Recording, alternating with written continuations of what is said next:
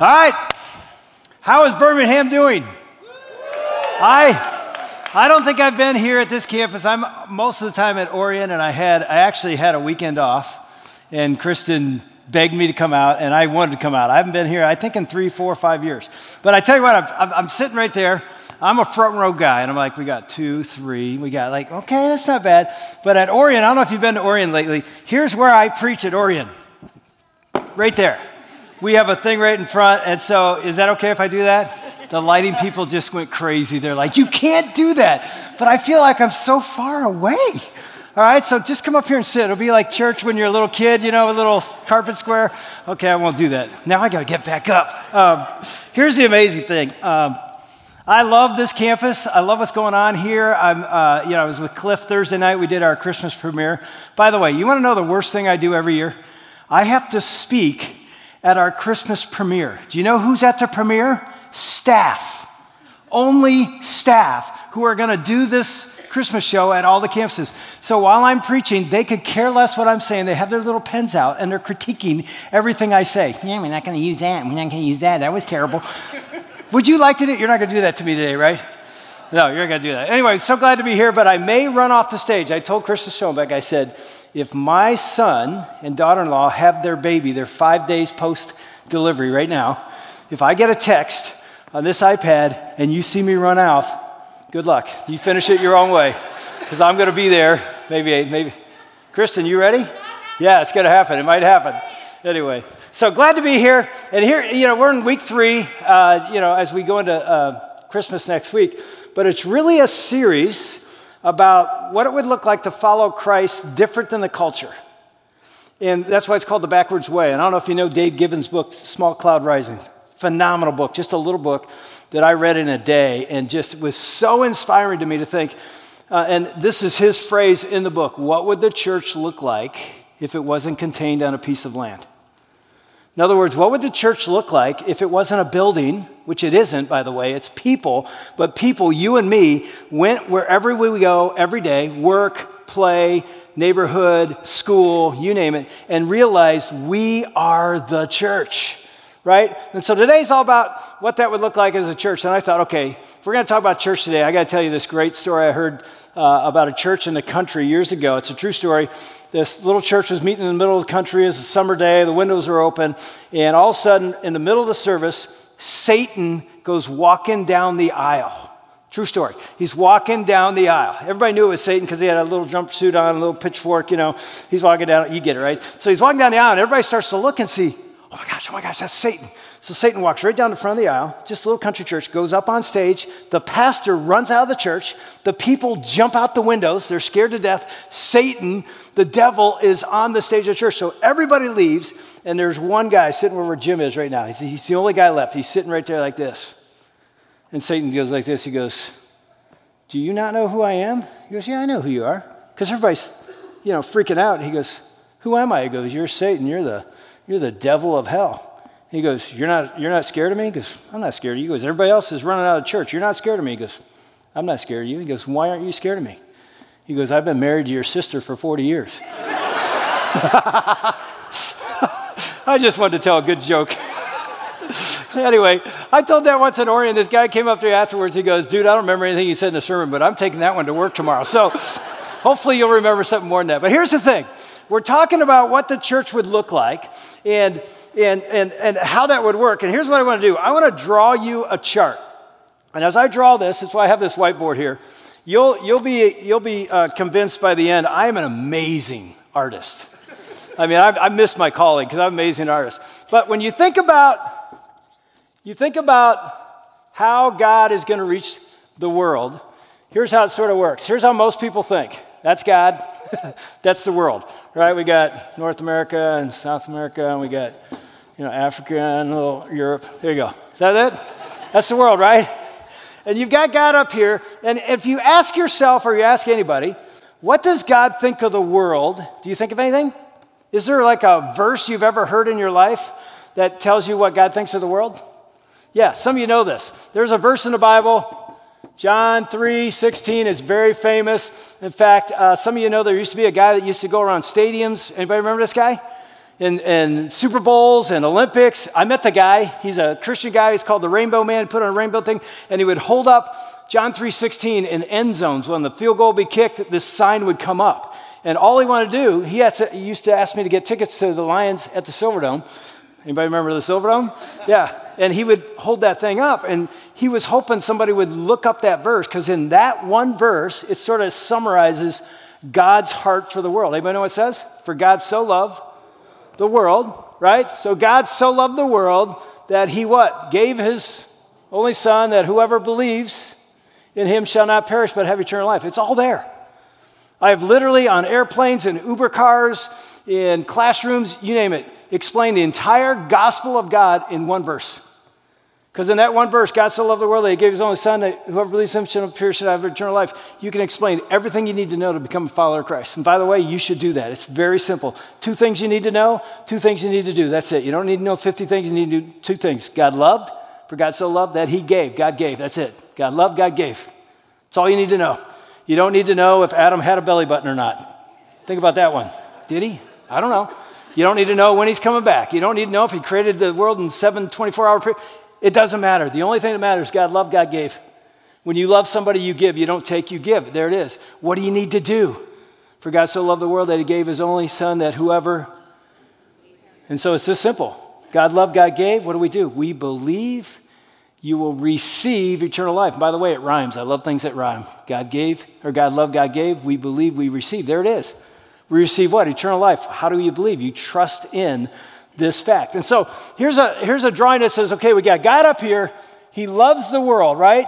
So what does he do? He sends his son, not just says I love the world, he sends his son to die for the world and make a provision so that the world, people can know God's love, right?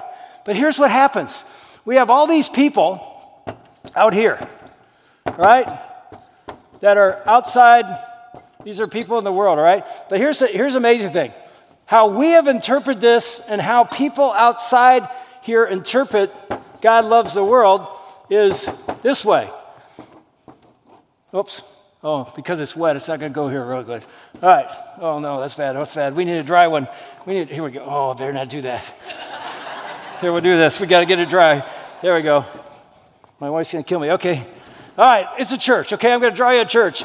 Should have practiced that part. Somebody give me a dry thing. Okay, so I just drew a church. Kristen's running right now. She's like, I knew we should have done this. So that's a church. So here's what we do. We take, and I think the world thinks this. The world thinks God doesn't just love them because they're outside the church. These are all the people outside the church. You know, and these people, oh no, everything's dying on me. These people outside the church are red people. Right? And so, you know, they think that God doesn't love them because they're sinners. Did you notice every one of them is frowning? Because they're always unhappy people, right? And they do bad things, like they curse. Ooh, some of them smoke, right? How about this one? This guy. Oh, here's a good one. Is that going to work? Thank you so much. We'll find out.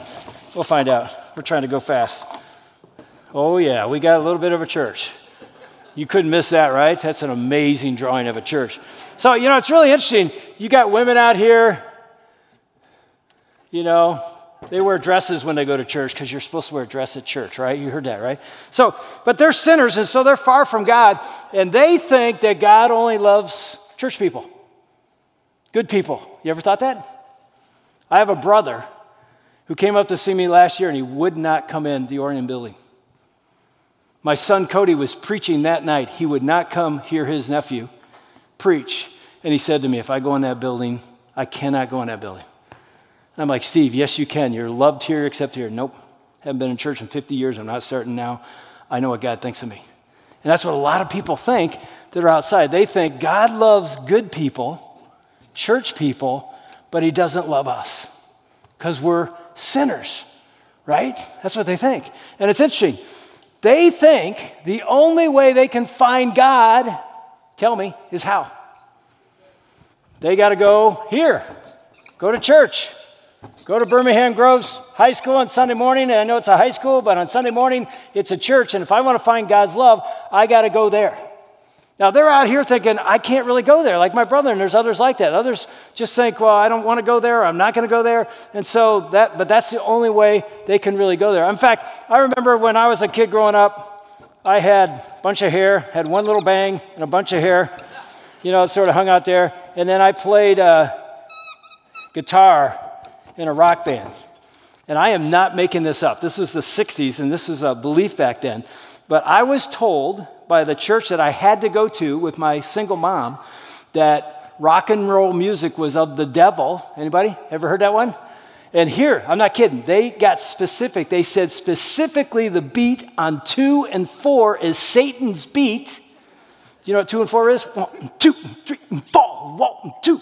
That's 2 and 4. Every great rock song is 2 and 4, right? Right? They said that's Satan's beat, and it's Satan's beat because when you hear that beat, you want to have sex. I am not kidding. Anybody remember this? That's what they said. So you can't play rock and roll. You think I'm making this up? I am not even exaggerating. 2 and 4 makes you want to have sex. By the way, I've tested out that as an experiment. I play 2 and 4 rock and roll music in my house all the time. Anne's never chased me around like, let's have sex. It doesn't work.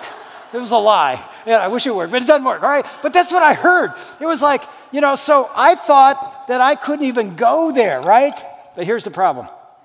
If this was God's plan, love just the good church people, and everybody else that wants to know God's love's got to go get in that community, let me ask you, does that work? Doesn't work. You can do a simple Google search on Oakland County and just come up with how many people live here and how many people go to any church. And by the way, they're probably lying because they want to look good, but they say I go to church. Here's what I'll save you all the time. You will find out that almost 1 million people in this area never go to church anywhere. And we, Kensington and other churches, are trying to reach them. Are we going to reach them by inviting them to come? Now, not saying inviting is bad. Inviting is good. You should bring your neighbors and your cousin Eddie and all those people to Christmas. And some will come, but most will never come. So if that's the strategy, does it work? Nope. It's a really bad strategy, and it never was God's strategy. It never was. In fact, some of you know this. At the end of the Gospel of John, John was a disciple of Christ, writes sort of an eyewitness account. At the very end, Jesus has died. He has risen from the dead. He's just getting ready to ascend to the Father. You know what he says in chapter 20 at the back of the book of John? He says, just as the Father has sent me, I now also send you. Now, some of you are going to go, wait, he's not talking to us. He's talking about his disciples. Well, if you're a follower of Christ today, guess what he just said to you? Just as the Father, what? Sent me. This is what we call the vertical incarnation. Anybody know what incarnation means? We're going to talk about it on Christmas. Jesus was incarnate. Anybody, any doctors here? Any chefs here? Carne, flesh. Jesus took on flesh, so it's the vertical. God became vertical, came down, took on flesh. And came down. And so he came down. And then he says, but just as I've sent my son, now I send you. So what happens? These arrows are wrong. What should it be? You already know, right? It should be this. We, the church, move out. That's what today's called. Move out. That's it. I call it the horizontal incarnation. God incarnated, now he says, I want to incarnate myself. I want to, through you, send you out, move out, and go take the church to where the people are. That is exciting. That means your workplace tomorrow. That means your playground tomorrow. That means that wherever you work out, it doesn't matter. Wherever you go, he says, take me there. They're probably not going to come here, although invite them, and maybe they will. And that has happened many times over the last 29 years, even here at Kensington. But the real mission is when you walk out of these doors in 2 hours, I'm kidding, when you walk out of these doors in a few minutes, you are walking out on mission. I don't know if you know this, but if you're new here, you don't know this, but if you've been here around a long time, you know this. We don't let you call us your pastors. And you may think that's arrogant or you don't understand it. And you, of course you can, but if somebody comes up to me at Orion and says, hey, pastor, I go, hey, you knew? Yeah, how'd you know? Well, you got a suit on and you just called me pastor. That's how I know. And they don't understand why I say, just call me Dave. And here's why. Because the New Testament says you're a pastor just as much as I am. You're like, no, I don't do this for a living. Doesn't matter. My calling to stand up here is no different than your calling. It just looks different. You do the same thing. You're the pastor of your workplace. You're the pastor of your family. You're the pastor of your neighborhood. You're a school teacher. You're a pastor of that classroom. If you understood, oh my gosh, I'm supposed to go out, move out, and take everything I've got today and give it away. I used to tell my 3 sons, now they're all married and have grandkids, and I have my 4th one on the way. I used to tell them as they sat in church and listened to their dad preach, I said, if you don't give away what you got this week, you're never going to get it. You don't come to church, sit and take notes and do nothing with it. And some of you know that. When you start giving your faith away, you grow more than the people that you give it away to. If you lead a small group, you'll grow more than anybody in that small group. You know what I tell the marriage people all the time? They come up to us at marriage conferences, man, we're really struggling. You know what I say? I say this all around the country. Go lead a marriage group in your home. They're like, well, we're struggling. I go, go lead a marriage group in your home. You won't believe what will happen to your marriage. Who cares about them? not really, but you know. But here's the thing. They may grow, but I guarantee you it's going to impact your marriage. Why? Because you're giving it away rather than just sucking it in, taking it. God never wanted us to be a sponge. He wanted us to be a funnel. He doesn't give us stuff so we can keep it. He gives us stuff so we can bless the world. It's that simple. And so all I want to do today is, after that amazing drawing, is I want to just give you one verse. And it's back in the book of John at the very beginning. And I want to just walk you through one verse that'll show you 3 different ways to move out. And again, you can do it a million different ways, but I think it's just 3 categories. In John chapter 1, it says this about Jesus. It said, the Word became flesh and made his dwelling among us. We have seen his glory. The Word became flesh and made his dwelling among us. We have seen his glory. It's really an interesting verse in the Greek. It's like God is referring to Jesus as the Word. So it's like Jesus became incarnate, flesh, made his dwelling, actually means pitched his tent or built his house or moved into our neighborhood, and we have seen his glory.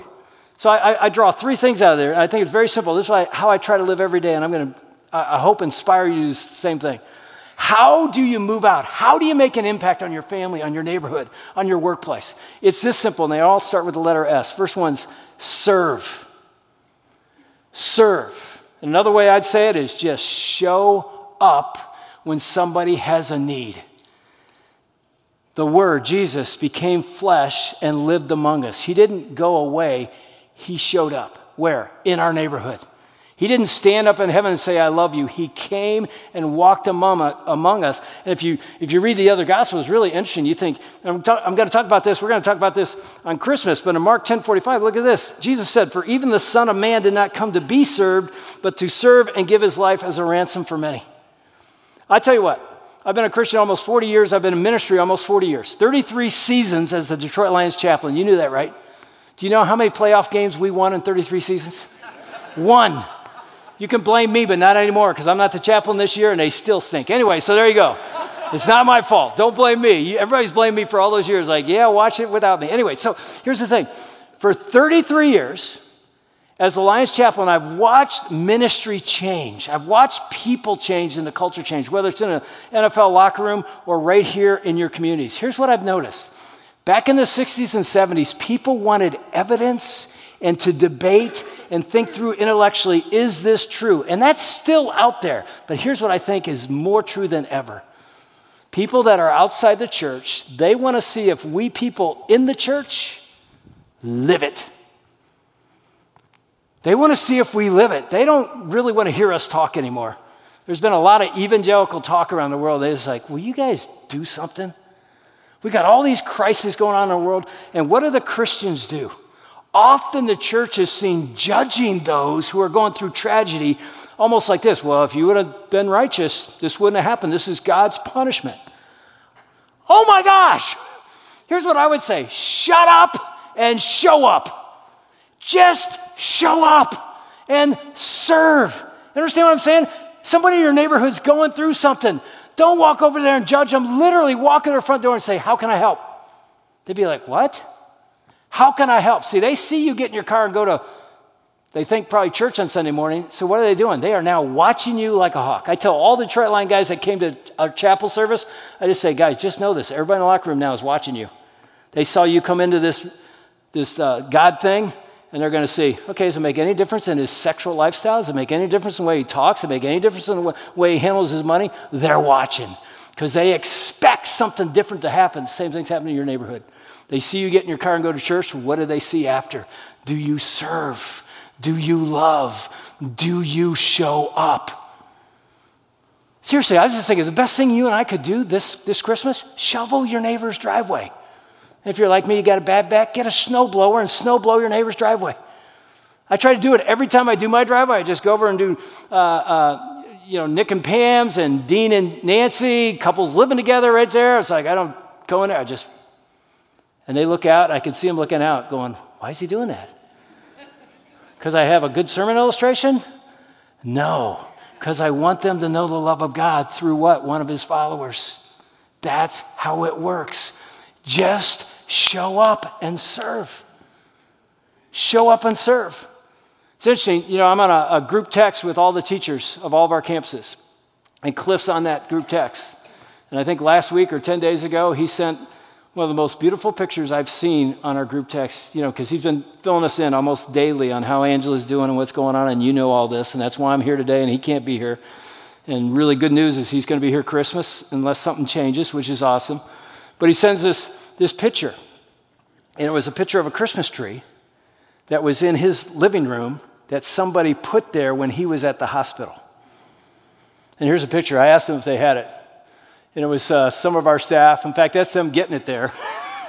That was the funny picture. They wrapped it up and they dragged it out of another house and somebody donated this Christmas tree. That is awesome. That is beautiful. And Cliff walks in, and I don't have time to show you the video, but he walks in with his little girls. And he looks over and they're all like, who did that? I'll tell you who did that. Somebody that loves them showed up and served them. And I happen to know you're sitting in this room right now, some of you. And I thought, that's a picture of what move out looks like. Whether it's Cliff or your next door neighbor or somebody going through something and you realize their child's in the hospital or they just got a diagnosis of cancer, just show up. Just show up. It may blow them away because you've never done this before. Just show up. Why? Because they're not going to see Jesus show up. They're going to see Jesus show up in us. That's what we do. So the first one, show up. You're going to move out. You're going to become flesh. You show up and you serve. The second one is basically this, and I had to learn this the hard way. Stay. So it's serve or show up, but it's stay. He pitched his tent among us. In other words, Jesus didn't come and then say, okay, guys, see you later. I mean, he did die and go, but he stayed for 3 years and lived among us. Now, here's my point. We often, the church, and I did this, once we give our life to Christ, we separate ourselves from these gross sinners out here, right? They're sinners and they're doing stuff that we used to do, but we're not, we're perfect now and they're not. And all the perfect people live here and all the imperfect people are out there. So we separate ourselves away from them because they're dirty and we're now clean. You ever done that? I did that. When I gave my life to Christ in college, I never went to the parties anymore. I was the quarterback that was drinking and womanizing at those parties. Now I'm a new person in Christ, and I thought I've got to separate from them or I'll go back to that lifestyle. And by the way, it's a very delicate situation. You do need to separate if you're not strong enough to be around that, which I wasn't. But I separated, and God worked in my life, and I never went back. And I became in the locker room known as the holier-than-thou dude, who's too good for us sinners. And the guy mentoring me in my new Christian walk said, okay, you're strong enough now. You need to go back and shine in the darkness. Don't go back and judge them. Just go back and love them. And I was scared to do it. But I did, and I realized you have to stay. And again, I wouldn't say go back alone. Go back with another brother or sister and shine in the darkness. I coach, for 15 years, I coached high school football at Rochester Adams. In fact, when I was driving in, I can remember one of the last times I was at Birmingham Groves was when we played Groves years ago. Anyway, I drove in, and for 15 years, the first year that I coached there, we went undefeated. And we're getting ready to go into the playoffs, and here's what happened. Another buddy of mine, one of my best friends, Rob Houghton, was the special teams coach. He's a believer, and we've been in a men's group for years. So I got Rob to coach with me, and so we're the two sort of Christians on this coaching staff in this high school. And these are wonderful guys. I love these guys, but they were just guys. And so in coaches' meetings, things would be said that you would never hear said in a Kensington staff meeting. They used the F word very liberally, all right? So it's just like, and we're sitting there and they'd pass things around. And it was just a crazy group of guys that I loved and Rob loved, and we're trying to impact them. Well, here's what happened. After every win, they would go to the bar and talk about the game, and Rob and I would go home. Because we said we shouldn't be at the bar with those guys. And I'll never forget, we won our ninth game, and my father-in-law was up. He was my high school coach. And so I came home after the game, and my father-in-law, Dick is his name, Dick Barron, he goes, hey, so what do you guys do after the game? This is what you do? You just come home? I go, well, Rob and I sort of come home. I said, the other coaches all go to a bar right now. And he goes, what do you mean they go to a bar? I go, they go out and drink and talk about the game and they rehash the whole thing before we meet tomorrow morning and look at film. He goes, so why aren't you there? Now, this is my father-in-law who doesn't go to church, hasn't really ever his whole life, but he says to me, aren't you trying to impact those guys for good? I'm like, yeah. He says, you should be at the bar with those guys. This is my non-Christian father-in-law coaching me on how to be a Christian and move out. I remember sitting there going, he goes, why wouldn't you be there? You don't have to drink, just go and hang out with them. I pick up the phone, I go, Rob, we're going to RJ's. He's like, what? I'll be there in 5 minutes. I pick up Rob, we drive to RJ's, just this great little pub right there in Rochester. And I'm not kidding, I'll never forget this. The door opens, we step in, there's our whole coaching staff, 15 guys sitting there, big keg like this high, on the thing, and we step into the bar. And as we step in, the entire table stands up and gives us a standing ovation as we walk in. And everybody else in the bar is like, who are those guys? What? And Rob and I right then knew, oh my gosh, we have been making a statement to them this whole season that we're too good to be seen with you dirtbags in a bar. And so I sat down that night and I got a Diet Coke. Not that I couldn't have a beer, but I just thought I'm not going to have a beer publicly, so I just had a Diet Coke. And I sat beside our assistant special teams coach, Jack, and I'll never forget it. He goes, hey man, do you ever cuss? I'll never forget it. I go, what? He goes, I've been watching you for 4 years. I've never heard you cuss one time. We all cuss all day. You've never cussed. I go, well, I might cuss some. He goes, I've never heard that. That's so exemplary. He goes, that's just so, I'm so, admire you by that. I'm like, really? He goes, so how long you been a God guy? So we had this little conversation, right? Got in the car and I started praying for Jack.